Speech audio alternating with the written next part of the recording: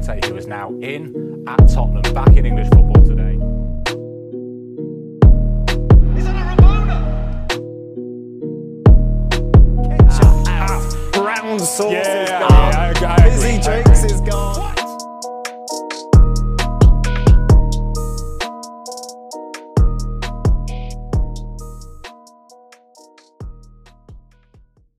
Welcome into the Tottenham Depot. I am your host, Andrew. You can follow me at Astedka. You can follow us at Tottenham Depot on both Twitter and Instagram.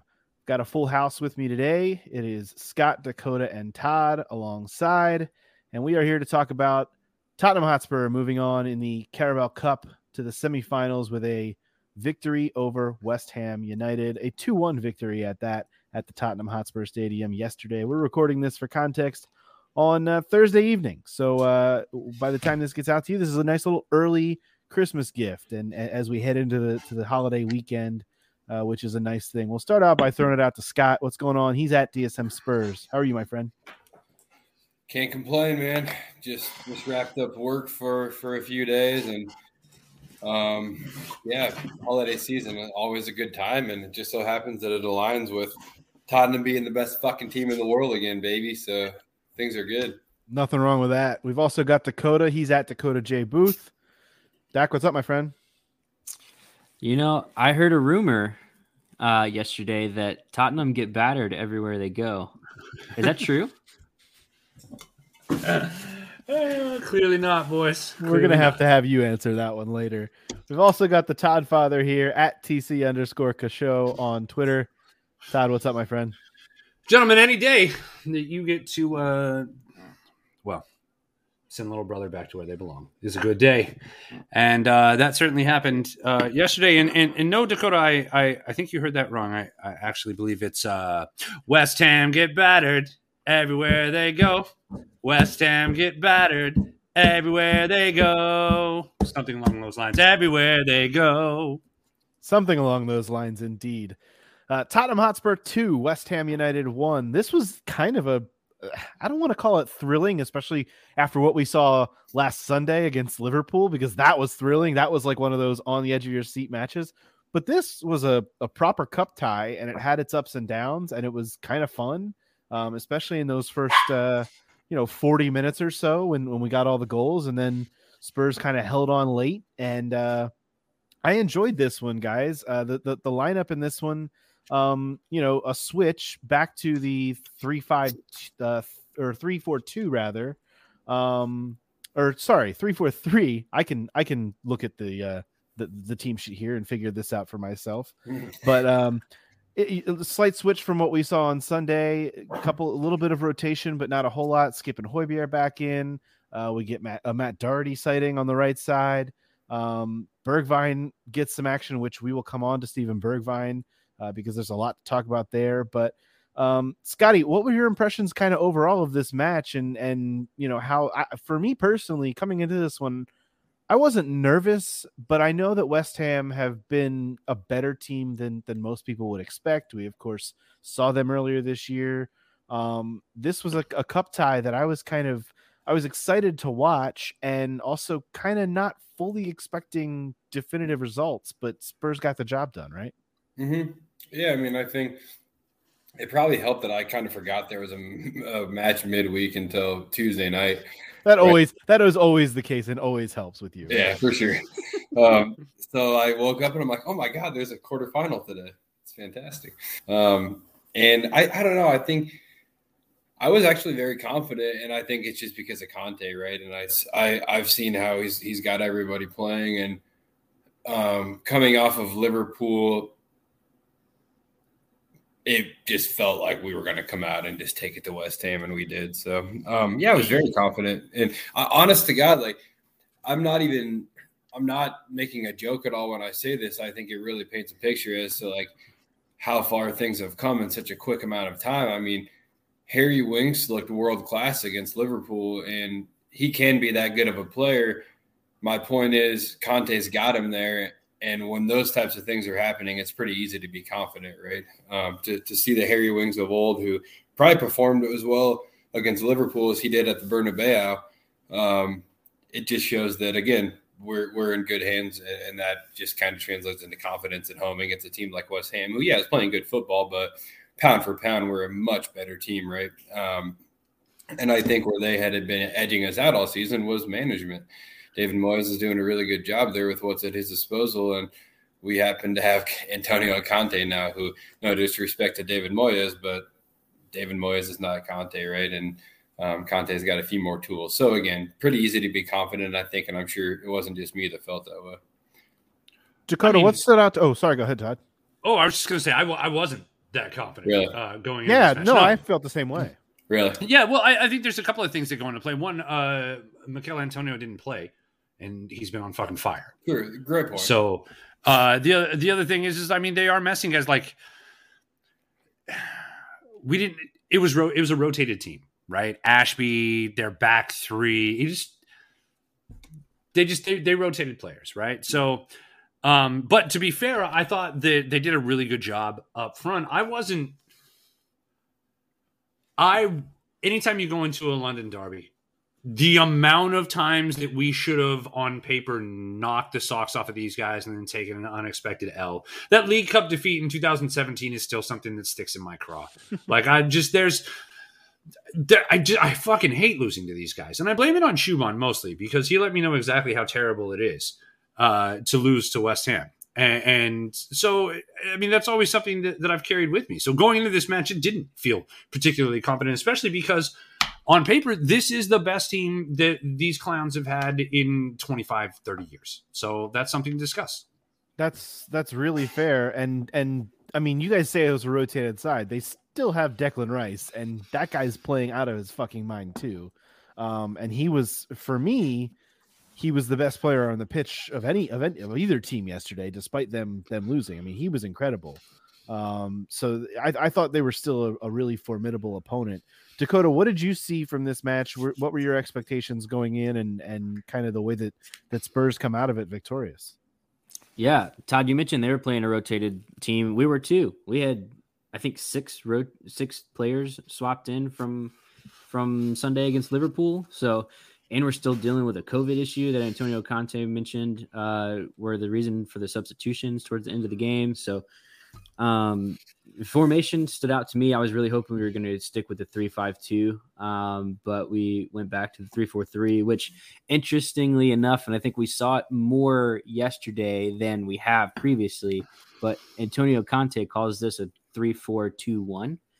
And I think yesterday we really saw Bergwijn and Lucas being deeper than Harry Kane, and Harry really staying up towards the top of the pitch. And that allowed Steven Bergwijn to really get in some good positions and crucially do the thing that he's not really been able to do for the last several months wearing a Tottenham shirt, and that's find an end product.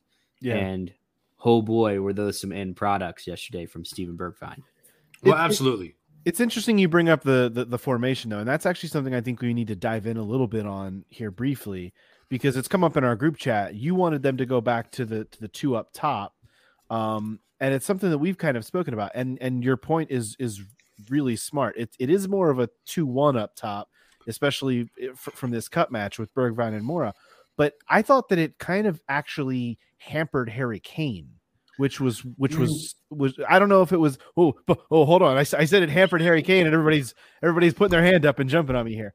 I don't know. Well, you beat me to it, man. I want it, but go. Let me finish the point here. I don't know whether it was the formation or whether it was just an off game for Harry Kane after he performed so well, against Liverpool. So I think which one of you guys want to jump in and tell me I'm wrong? Take this. I disagree entirely. I think that the 2-1 up top is extremely important because if you notice, Harry played the same kind of passes that he normally plays. It's just he's now doing it from a much higher position on the pitch, allowing Lucas Moura and Steven Bergwijn to run at people, which is what they do best. And if you notice, I think that it really is the facilitating of Harry Kane that actually made that 2-1 work. I don't think that it was Bergwijn and Moura, despite the games that they ended up having and how well they played individually. I think that all of that ran through Kane. That's just, I mean, realistically, you could have driven a caravan through the holes that they had defensively for Steven Bergwijn and Lucas Moura to run through. I mean, you really could. Well, and honestly, you know, to piggyback off of that, you hit the nail on the head. But Kane's a linchpin here. Kane,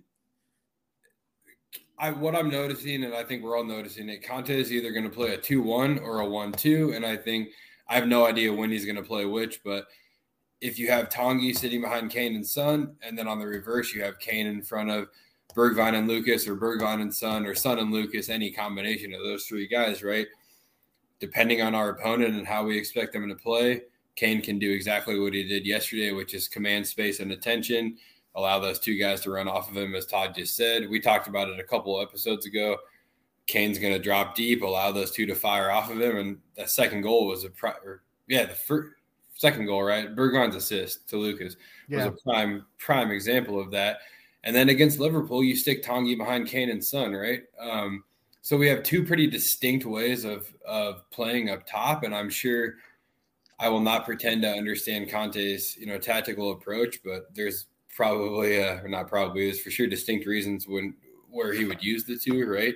But they're both there, and I think what we're starting to see is even though West Ham rotated a bunch, like Todd mentioned, we rotated a bunch too. I mean, Doherty played, Dakota, PEH and Skip, both played, and I know Winks played against Liverpool. I don't think PEH did, right? So no, he wasn't even in the squad.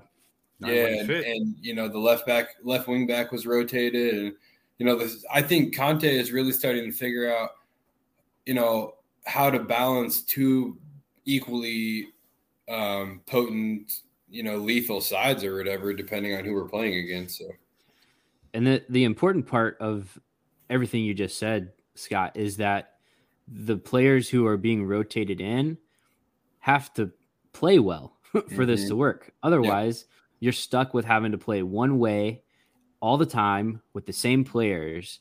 And it's going to be more doable now that, we're fairly or unfairly out of European competition and we're going to be playing less games, but you still want everybody in the squad to contribute. And I think what Antonio Conte has up his sleeve here is, like you said, two distinct styles of play, which really conveniently for us match well with the players who are sitting on the bench. Dele Alli and Harry Winks coming in, and Tanguy Ndombele playing in that midfield, playing in the middle of that midfield five with two strikers up top is just perfect for how you want them to play. And Harry Kane being the vacuum black hole that sucks all of the center backs right to him and creating that space around them is key, but it's only going to work well. It's only going to matter if those guys around him can contribute and can finish like they did on Sunday at Liverpool and like they did yesterday against West Ham. Well, hold on, because we finished for shit versus Liverpool, to be fair. But the opportunities were there, is the point. They sure were. They sure were. Yeah. Well, and I think that to your point, Dakota, you're right. There's distinct different playing styles, but it also seems like he's been able to get so many different players between the midfield and the attackers, not only to do the things that he wants them to, but to do them well. I mean, the fact that he's able to get Lucas and Bergwijn to come in and play the way that they did in a cup match in midweek, like they did, but also on Sunday, get guys like Winks and Ndombele and Dele to work in a midfield together as well as they did, because everyone coming out of that match, I mean, Scott and I did it on the pod this past week. We praised the way that midfield looked and felt and played together. And for players like that who haven't been getting the regular run of games to step into that spot and play that well. And look, I think the same can even be said for the wingbacks. I mean, Reguilon comes in, does fine. Matt Doherty deserves a shout. Weirdly enough, I thought he played an okay game. I think that there's something to be said for it's weird because we all kind of, as Spurs fans, have bemoaned the lack of depth on this team. But then there are moments, and part of this goes to coaching, and part of this goes to, the manager figuring out what he wants and still kind of being in the real infancy of this managerial stint under Antonio Conte. But it kind of goes to show that coaching matters. And if he's putting these guys in the right positions to do the things that they are potentially capable of doing. Now, look, more has to be done, and they have to show it on a more consistent basis. But at least in this short term, we've seen really good things. Todd, you wanted to jump in there. It's all about management. It's all about Conte. All of this is Conte. And Yeah. you have to call it what it is. I mean, it's Harry Winks has been Harry Winks, and we've bemoaned him for being Harry Winks for the last year and a half. And he's not the only one. No, and I mean, then that's fair. And we'll come on to, I have one question to raise at the end of this but after I echo your point. But it really is finding the right place for the player in the system. Mm-hmm. And I think Conte has been able to do that in very short order. And I mean, the records, how we've played since he's got here speaks directly to that. Now, the one question that I have for you is, where the fuck is Giovanni Lo Celso? It's a good question, and it's something that we talked about a little bit in the group chat, or maybe it was before recording here. To me, the interesting part is that he has taken all of these midfielders outside of Lo Celso and been able to do different things with them and made them at different times look really good in doing certain things. Lo Celso remains a mystery, and I think Ndombele still remains a mystery as well, to some extent. But at least he's looked good, for what he's been asked to do. Lo Celso hasn't been fit. That's part of the problem. And the other big part of this problem too is, I think Dakota mentioned it, this team is still getting through, as many teams are, a COVID outbreak and still dealing with. Oh, PEH looked shit yesterday. Yeah, he totally did, and that's what, like we mentioned, that's why he had to come off. I love that Conte utilized all 5 subs. Granted, the last one didn't come, I think, until about 84 or 85 minutes. But I like that he's utilizing subs when needed, and some of that's kind of necessary right now with everything going on, and the depth, which nobody really thought there was any 2 months ago, is being tested, and they're coming through this. Yeah, I think it's something that I think has been really, really key with Antonio Conte of getting the best out of players like Dele Alli, like Harry Winks, is he communicates very clearly his expectations and what the players are responsible for on the pitch. So they have no excuses to go out there and be like, I didn't know that was my job. Yes, right. You did. I told you. And I think that is going to be an absolute career changer at Tottenham for Giovanni Lo Celso, because I don't think anyone has told him those instructions up until now. I think he's been told to go out there, be in this general area of the soccer field, and play. And I think Giovanni Lo Celso needs some definition of what am I? What am I supposed to do? He needs someone to tell him those things at this point in his career. And I don't blame him. We talk about how he's not performed well in a Spurs shirt, but he's had 4 managers in 2 years. Same for Tanguy. Like, that's difficult. Yeah. That's difficult to adapt and to adjust. And I think Antonio Conte is exactly what Giovanni Lo Celso needs. And I think Gio is an attractive player for Conte because he can play in that 2 behind the 1 in like a Lucas Moura role. He can play in the flat 3 of a midfield 5 in any of those positions where Tanguy or Harry or Dele played on Sunday. And I don't think that he's going to bounce back and forth is the point, is the key thing here. I think he's going to be watched in training by Conte. Conte is going to be able to, and his staff. Let's not leave Conte's staff out of this. I think they are absolutely incredible, and they are an integral part to what Antonio Conte wants to accomplish in his career. But they, as a staff, are going to identify what Gio's best at, and that's going to be the role that Gio plays. Whether it's further forward, as an attacking player, or whether it's as a true midfielder, is yet to be seen because he's been injured. But I think we're going to find out sooner or later, because we kind of have a lot of matches coming up in not a lot of days. Well, and it's like we talked about the other day, Andrew and I, we have to, and you actually brought it up earlier, that these guys all playing well gives us the depth that we actually truly need to have different styles of play, right? But I think if you look at wings, if you look at Giovanni Lo Celso, if you look at Dele Alli, we're not getting much money for these guys in the market right now, right? Be it a loan fee or a transfer itself. And if Dele can be even just a part of Conte's squad going forward, be it off the bench primarily, be it in a starting role, I'm much more interested in that than like a $10 million loan fee, right? And of course, the club would feel the same way, right? And these three guys, I think, are guys that a guy like Conte can get a lot out of. And, you know, even if they're not world beaters in the starting 11 week in and week out, to have them in and around the squad is much more valuable to me. You know, if they're proving their worth and being there, right, then having them around is much more valuable than the small number of millions we would get for their services elsewhere. And I think that's a huge part of probably why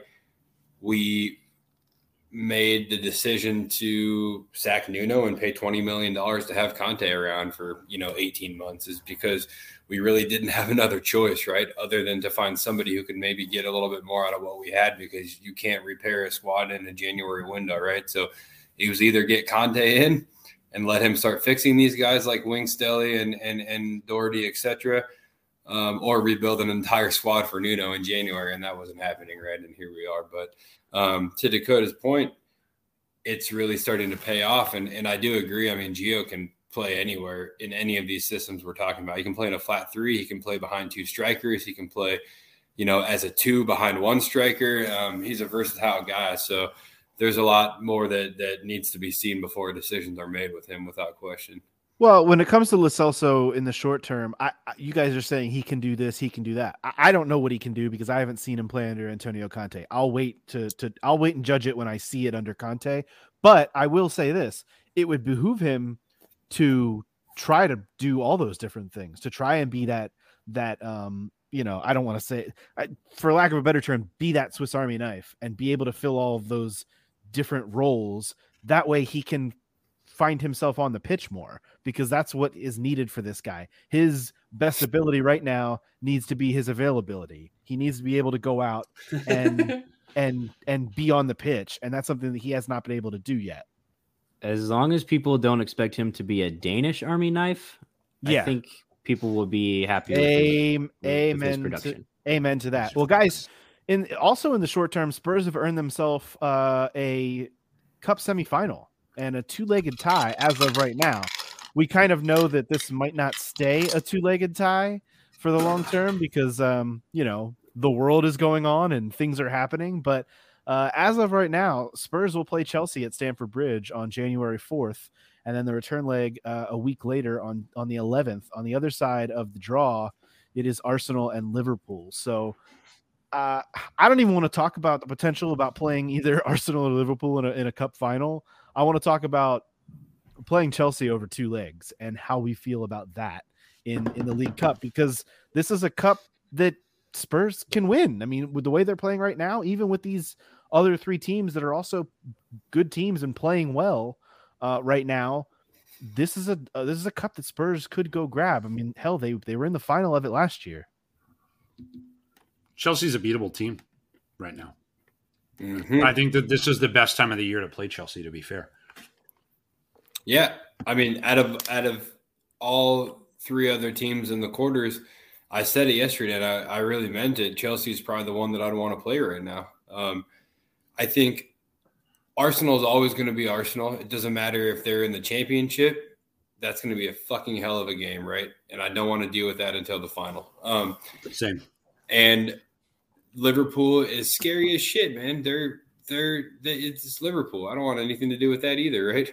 And Chelsea just kind of, they're not stuttering, but they're flattening. The curve is flattening on their upwards trajectory, right, as a club. And I think we all kind of suspected that could be the case, right? A lot of talent and a lot of work to do still with all that talent. So I'm ready for Chelsea. And I'm actually pretty excited that it's at the Bridge. I have this dream of Dele just fucking them over at Stamford Bridge, man. I really do. He's done it once, right? So, and he's back. So. And I think it's really convenient and handy that the second leg is at home. Because I think if we can go to the bridge and come out, at best level, that sets us up really well to be comfortable and get that crowd behind the team. Which, how incredible was that crowd yesterday? Even from TV, it sounded just absolutely incredible. And what's interesting about that too? It was only about 40,000. I mean, it was not there were many swaths of the upper level that were not even full, but even for a lesser crowd for a midweek cup match, yes, you're right. It was a loud crowd, electric. And something else to keep in mind with these fixtures is the return leg of both of these semifinals is going to be happening during the Africa Cup of Nations. So Chelsea is going to be without Edouard Mendy in net. They're going to be without Hakim Ziyech. And then on the other side, Liverpool isn't going to have Mohamed Salah. Mane. They're not going to have Mane. Arsenal is going to be without Thomas Partey. And, well, it doesn't matter, but Aubameyang as well. Who? So, Obama who? Yeah, exactly.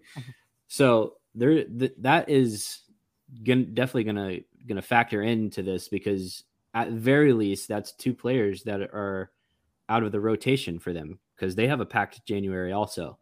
So there's a lot of things that are going to play into this that's going to make it really interesting. And I hope that it stays two legs, honestly, because I do think too. Don't we all? No Tottenham fan wants. Love you, Scott. No Tottenham fan wants to go to the bridge. There's no, and have that be our cup fate. Nobody wants that. Like, I 100% agree with you, Dakota. The fact that the second leg is at home is the difference for Tottenham in this tie. It's huge. I forgot that it was two legs when I said I'm glad it's at the bridge.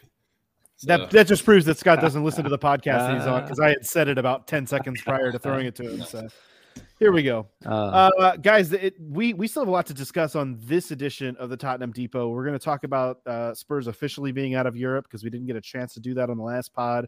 We're also going to look ahead to the weekend against Crystal Palace. Before we do any of that, though, we've got Caroline Stefko with another Spurs women's segment, and we'll do that right now. Let's throw it over to Caroline, and we'll be back after that to talk about the Spurs looking forward on the men's side. Hey, y'all. This is Caroline, back at the Tottenham Depot for another Spurs women update. The team just finished a round of 3 fixtures right before the winter break, and I'm happy to say that they were all wins. I'll share a few highlights from each game and then wrap things up with a recap of the season so far. So first up, we had an away match against Aston Villa in the WSL. Villa scored first, but we were able to make the comeback 2-1 win. Kaya Simon finally got onto the score sheet for Spurs by converting a penalty that was won by Rhea Percival, and then Rachel Williams scored the game winner off of an assist from Jessica Naz. The growing partnership between Williams and Naz has really been one of the highlights of the last few games, and it's great to see our forward line finally starting to sync. There was also a controversial moment in this match when Villa were denied a goal because of the lack of goal line technology. Now, personally, from the camera angle that we were provided, I didn't see that you could definitively say it was a goal, and the linesman did say that it was no goal. But I think it's sad to say, but this Spurs women's season has been perhaps the best argument for adopting VAR in the WSL, because we have had quite a few sketchy decisions go our way. We then had a midweek match in the League Cup. That was our final match day for the group stage against Coventry United. And after a 3-2 win, we were able to advance to the next round. It wasn't a cut and dry win like I think a lot of us were expecting. Of course, the match wasn't televised or streamed, so we were all just relying on updates from the club. But some positives from the match include seeing some more academy players get some minutes. Izzy Lane, who had her breakout game against Watford, also in the group stage, got her first start for the team and assisted the first goal that Esther Morgan scored. We also had Scarlett Williams make her debut for the club, so that was great to see. And Rachel Williams once again had to come in clutch for the team to score a game winner after Coventry chipped away our 2-goal lead. They've already done the draw for the quarterfinals, and we will be playing Liverpool at home. Our last match for December was a narrow 1-0 home victory over Everton women. Now, I admit that I had slightly underestimated Everton coming into this game based on their results so far this season, but they really brought the game to us and pretty much dominated in the first half. Luckily, we were able to turn things around in the second half after going into halftime scoreless, and Jessica Naz scored the only goal of the match. It was an absolutely beautiful shot, and yet another link up between her and Rachel Williams, who got the assist. So thanks to that win, we were able to maintain our third place spot going into the winter break. We're almost at the halfway point through the season, so the fact that we are firmly in the Champions League qualification spot is huge. And we have also already equaled our entire points total from last season with 20 points. The next round of matches in January feels really far away just because we have so many men's matches to watch in the meantime. But coming up next month, it's going to be a pretty tough one. We start things off with Chelsea away, and then we have a chance for revenge against West Ham because we will be playing them at home. And also, we're going to be playing Manchester United away. That's basically a 6-pointer because they're our main competition for that third place spot right now. And then we wrap things up with the FA Cup game against Leicester at home. It really is pretty incredible how much of an improvement the team has made since last season. And it got me thinking about who have been the difference makers this season that have allowed us to make such a big leap in performances and results. So I think first and foremost, we've got to give a shout out to Rachel Williams. She is a veteran player in the league, and definitely you can tell that she is a leader on the team. I get the impression from her post-match interviews that she's really been focusing on mentoring the younger players on the team. And we have seen a lot of players who were just starting to develop last season, starting to hit their stride this season. I think a good couple of examples would be Angela Addison and especially Jessica Naz. You could see, especially Naz's potential last season really just blossoming this year. I've also been really impressed with one of our new signings this season, Maeva Clemeron. She's just become a very solid presence in the midfield. She can defend as well as progress the ball. She's just truly doing it all, being that first line of defense, but also getting things started on the playmaking front. The fact that we have two extremely capable goalkeepers has also made a huge difference this season. At this point, I honestly have no idea who Rian considers her first choice keeper. At first, I thought that Korpela was just going to be filling in for as long as Becky Spencer was injured, but we've seen Becky returning to the bench and Korpela is still starting, and you honestly can't make an argument that she should step down because she's just been performing so well. But having so much competition for that spot is a win-win situation. You feel comfortable no matter who's between the sticks, and you know that there's someone capable, ready to take over if, God forbid, an injury happens. I think that perhaps the biggest difference this season has been that Rian had that full preseason to work with the team. She was able to get in some of the players that she wanted, and now she's really just been able to set the tone from the top down that, the team's going to work harder than every opponent. We're going to believe that we can challenge these top teams that we've been able to get results from, and just to have some ambition for the club. And I think that has led to the team, perhaps overperforming expectations and proving that we are genuine contenders this year. It's also been really encouraging to see the backing from the men's side of the club. Not just the fact that we're one of the few women's teams that uses the same training ground as the men's team, but also they've done a great job of helping to promote the games. And, I would love to see some more games played at the main stadium, especially for some of those marquee matchups with the, top clubs in the league. Another positive from this season has been that the Youth Academy has become a really promising source of talent. Seeing some of those players like Izzy Lane and Scarlett Williams already getting game time in the cup competitions is really exciting, and hopefully we'll be able to see one of them make their WSL debut very soon. If you subscribe to my newsletter, Spurs Across the Pond, you'll have already heard about the rumor that Christy Mewis could be potentially looking to come to Spurs. During the NWSL expansion draft, she was picked up by one of the new clubs from her current club, Houston Dash, but they ended up trading her to Gotham FC. But the word on the street is that she's still unlikely to play in the NWSL next season. So whether that means transferring to another team in Europe, or she could still be looking for a short-term loan to a WSL club to keep up her fitness in between an American season if she does decide to stay in the NWSL. So there's still a chance that she could come to Spurs. We can still hold on to that hope. Either way, it's going to be exciting to see what potential transfers incoming we might have this January to bolster that attack and maybe bring in a short-term replacement for Kit Graham since she's going to be out the rest of the season. Well, that's all I have for y'all today. So let's just brace ourselves for that grueling January round of fixtures, and I hope everyone has a Merry Christmas if you're celebrating, and come on you Spurs.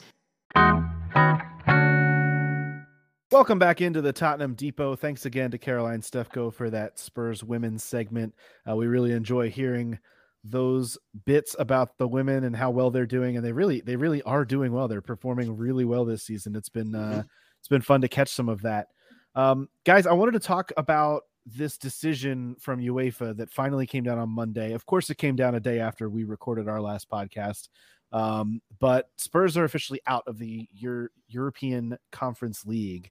And I know that none of us are really going to be that brokenhearted about it. In fact, some of us might be happy about it because it's fewer games to play in kind of what is a really Mickey Mouse competition for lack of a better term.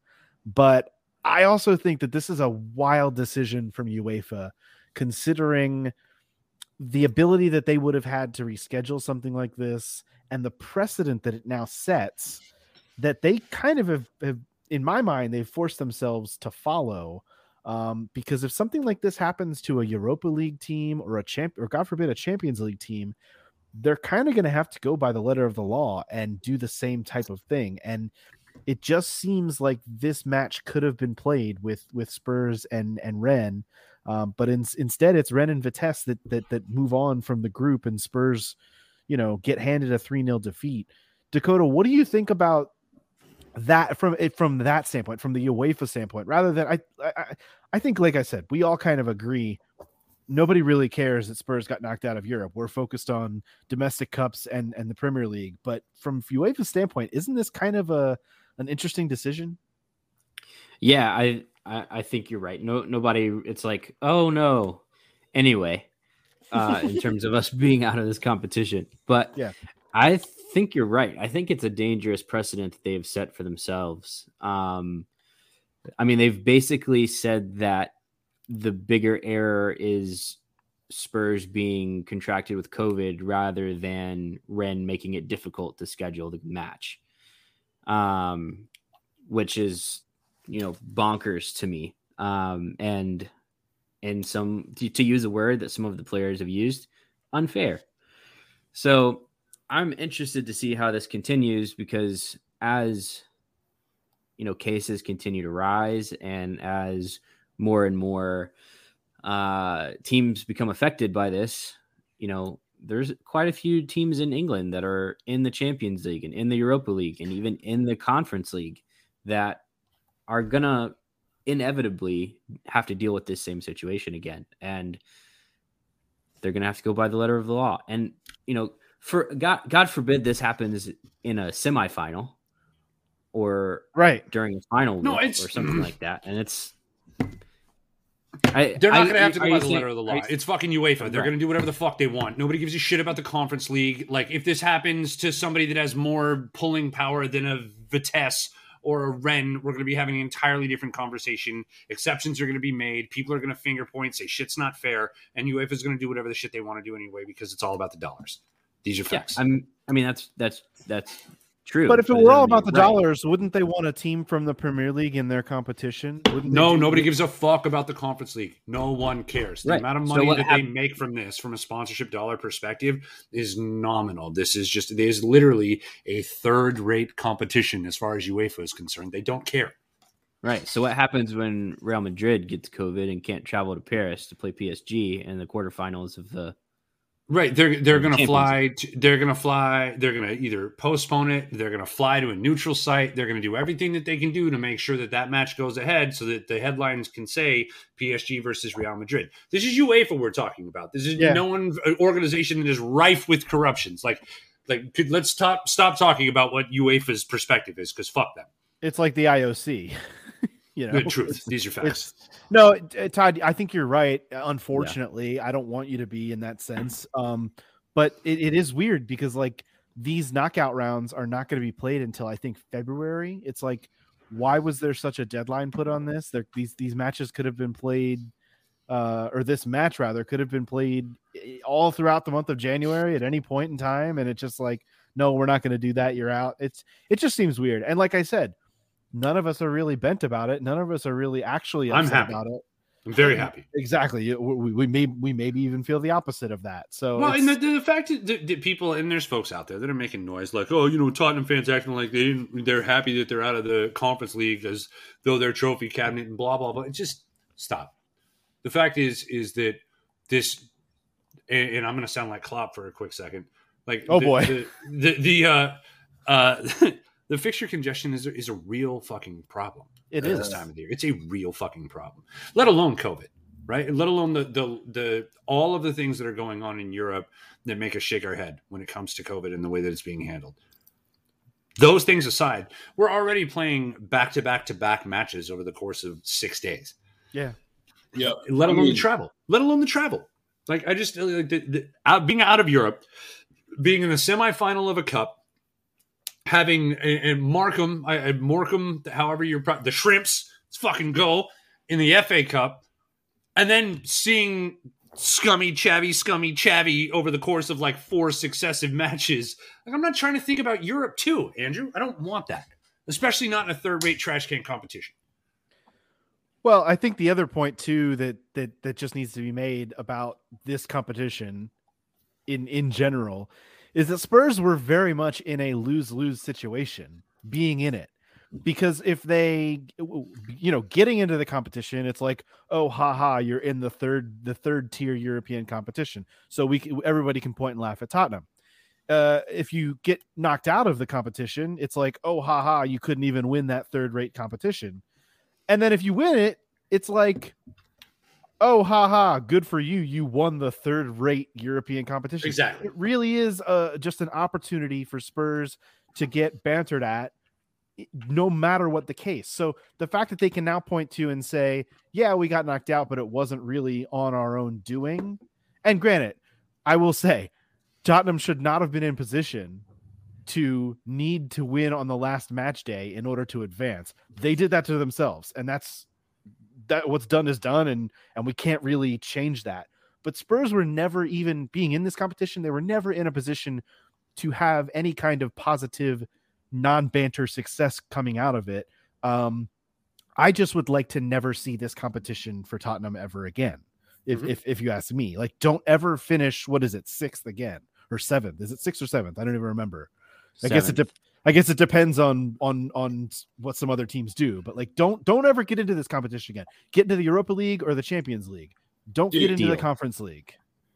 I mean, I am also very happy we're out of the competition now. I wish, obviously, that it was because our U21s went down to France, or actually, I guess in London, right? Got smoked by Rennes, or maybe lost in a heartbreaker or something. I hate that it came at the expense of health, and I know you guys all feel the same, right? But I think we look at Conte and the fact that he's just kind of a master at navigating through domestic competitions. And we say that he's going to just be able to focus on what he's best at. Right. And that's what the best people in any profession do. They're really good at something, and they focus on that, and I'm not saying he won't win European titles. I'm sure he will in his career, but let the man focus on what he does well, which is win fucking domestic leagues and snag those trophies, right? I think he got at least one domestic trophy at Chelsea, if not a couple, right, in his 2 years there. So we need something, right? And I'd almost take a Carabao Cup or an FA Cup over a UEFA Conference Champions League or whatever it is at this point. Well, at this point, we don't have a chance, which is the other good thing. Top 4 in a trophy. Top 4 in a trophy is what it's all about. Well, listen, guys, the the top four jaunt, it resumes on Sunday because Spurs have a bit of revenge to get. They welcome Crystal Palace to the Tottenham Hotspur Stadium for a Boxing Day affair. And if we remember back to Spurs' last match against Crystal Palace, it was not good. It was a 3-0 defeat. It saw Jaffa Tanganga sent off after 2 yellow cards in a matter of minutes. This was Nuno Espirito Santo's first Premier League loss as Tottenham Hotspur manager after 3 wins to start the year. And it was really, really bad. And it was a weird team. Son was missing from the lineup. We had, I think it was like like a Winks and Skip and Højbjerg midfield, which just didn't really at the time, it didn't go well. It started a 3-pack of London Derby defeats. So this is kind of a big one for a little bit of a revenge factor. You really need to pick those 3 points right back up that you dropped earlier in the season. So it's the first, if my memory serves, it's the first return fixture for Spurs. They have yet to play Southampton, but they will get that chance on Tuesday following this match, which is a hell of a turnaround as well. And as Dakota spoke to earlier, rotation is needed at this time of year. You got a match Sunday, you got another match Tuesday, then you turn around, you got another match Saturday, then the cup matches the following week. It's a lot of matches coming here thick and fast. So especially if that Carabao Cup that we talked about stays 2 legs. So Dakota, what's your outlook going into this one? Crystal Palace, I don't really know what to make of that team. They I wouldn't call them a bogey team. I don't think they get that credit, but they are very much a mid-table, kind of a spunky team, right? They're spunky is how I would describe them. Yeah, I mean, look, if you're looking at their kind of place in the table, I think it speaks exactly what kind of season they're having, and speaks exactly what you're saying. They're 11th right now, with 4 wins, 8 draws, 5 losses, sitting on 20 points with a 0 goal difference. Like, what do you make of that team? So yeah, I think this stretch of games that we're going to see through the month of January is really going to tell Antonio Conte and his staff and Fabio Paratici what kind of depth we actually have, who we can actually rely on as rotational players, and hopefully we can avoid all the injuries that typically come at this time.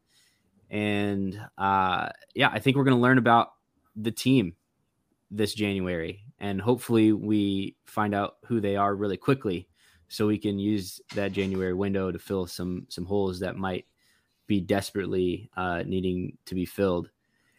And a side note for me on this match against Crystal Palace, I'm really excited to watch Conor Gallagher play. I've been waiting for you to bring it up. Like, Dakota has the biggest man crush on Conor Gallagher. Every time that man plays football, guys, oh gosh, I know he's a Chelsea product, but oh my days, Conor Gallagher. So please, man, go ahead. Let him know. I'm just excited that I don't have to flip the channel to watch him play this match day. But, we gotta watch out for him. And him and Edson Edouard, who came on and scored 2 goals in the last 6 minutes. Yeah. In his appearance last time out. So yeah, definitely some revenge on the cards. Hopefully, like you mentioned, Andrew.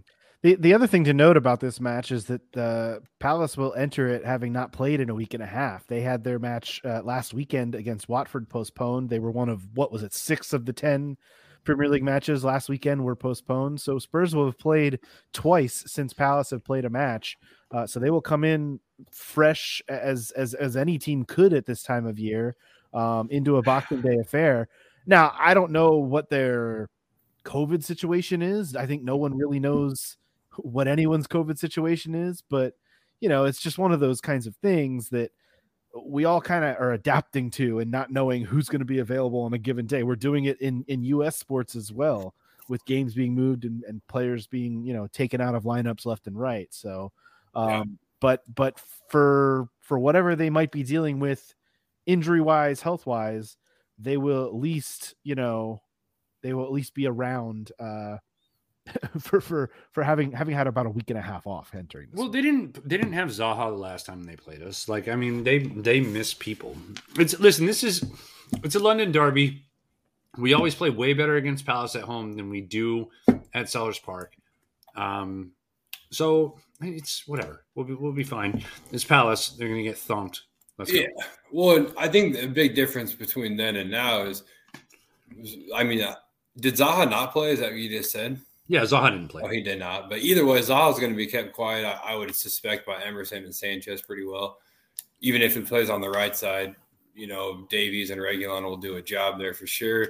I think PEH does a good job of keeping Gallagher quiet, and I don't think Palace has a sniff of anything going forward against us. So as long as we can continue to find the goals, which are now coming under Conte, I think we'll brush Palace aside pretty steadily. And I'm not talking like a 3 or 4-0 win. It could be like a 1 or 2-0, but I don't think they have a sniff at goal, to be honest. Well, it'll just be interesting too to see what kind of rotation Spurs have to do because of having to play a match 48 hours later. They have a match against Southampton on Tuesday, so yeah. But I mean, so let me ask you that question, Andrew. What do you expect? I mean, everybody's in the same position, so you expect multiple rotations against Palace and try to fight through? Do you expect? I mean, and obviously we're using all 5 subs because we just don't have that many interchangeable players on the side. Three subs in Premier League matches. I'm sorry, all 3 subs. Do you expect heavy rotation, or do you expect to go hard against Palace and then see a fully rotated side against Southampton? I don't expect them to fully rotate, no, on either side. But I think it's important to note that right now we don't really know what to. You asked me what I expect. I have no fucking idea, only because I don't know who has their lungs right now after maybe having COVID or maybe not having COVID or coming back such from a good shout, Andrew. coming back from what, or look, man, I'm a gambling man, as you well know. You got to wait these days to look at betting lines and everything because you don't know who's playing and this goes beyond the world of Premier League football. Obviously, like you don't know who's playing in what games when. You just don't like. I think we'll know Saturday night, Sunday morning, and Antonio Conte's in the same boat. He'll know that too. Who's going to play Sunday, and come Tuesday, he'll know then like who is recovered from Sunday enough to be able to give him, the minutes that is needed. So I don't know. I don't know what kind of rotation will be seen.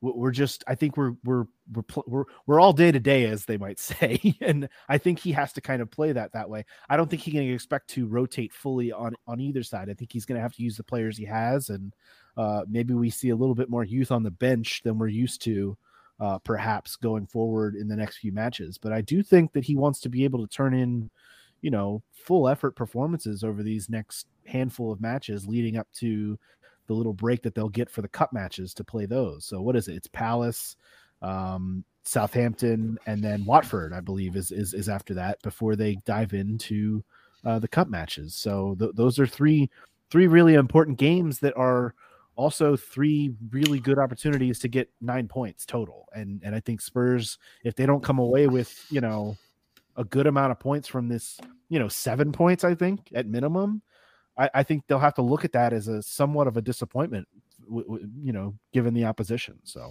we'll see. We'll kind of see how that goes. But this is the time of the show where we kind of just wish everybody a very happy Christmas, because it is that time of year, and you could be listening to this. You could be off in the corner right now listening to this, trying to avoid your family after a Christmas dinner or something like that, or maybe you've just opened up a new gift under the tree and want to go hide in the corner from everyone. And this is just the time of year that we say happy Christmas and a happy holidays to everyone. We've enjoyed doing this. Grateful for all the love and support out there. We're going to be back on Sunday for a Boxing Day recap of this Crystal Palace match. And we will talk about that then. We'll also look ahead then to, Southampton, Watford, all these matches that we keep talking about. It's much to do, much for Spurs to do, and much for us to talk about, which is what makes it fun and how much we enjoy it. So thanks again to Caroline Stefko for the women's segment. Thanks to Dakota. You can follow him at Dakota J Booth. You can follow the Todd Father himself at TC_Kasho. Follow Scott at DSM Spurs and follow me at A Stetka. And most importantly, follow us at Tottenham Depot on Twitter and Instagram and spread the word. We are trying to, get in every Spurs fan's ears as much as we can. Tell a friend, tell a Spurs loving friend that you've got the podcast for them to listen to, and it is the Tottenham Depot. Until Sunday, when we talk to you after Boxing Day, this has been the Tottenham Depot podcast. As always, come on, you Spurs. Thank you so much for stopping by the Tottenham Depot. Thanks to Scott Bird for our intro music, as well as the tunes you are hearing right now. Thanks to Dakota Booth for our artwork. Thank you as well to our spouses who put up with our obsession with this football club and for all that they do. And thanks to you, the listener, who really makes this happen. Supporters make this club, and you, the listener, are what make this podcast possible. Be sure to follow us on Twitter at Tottenham Depot, and as always, come on, you Spurs.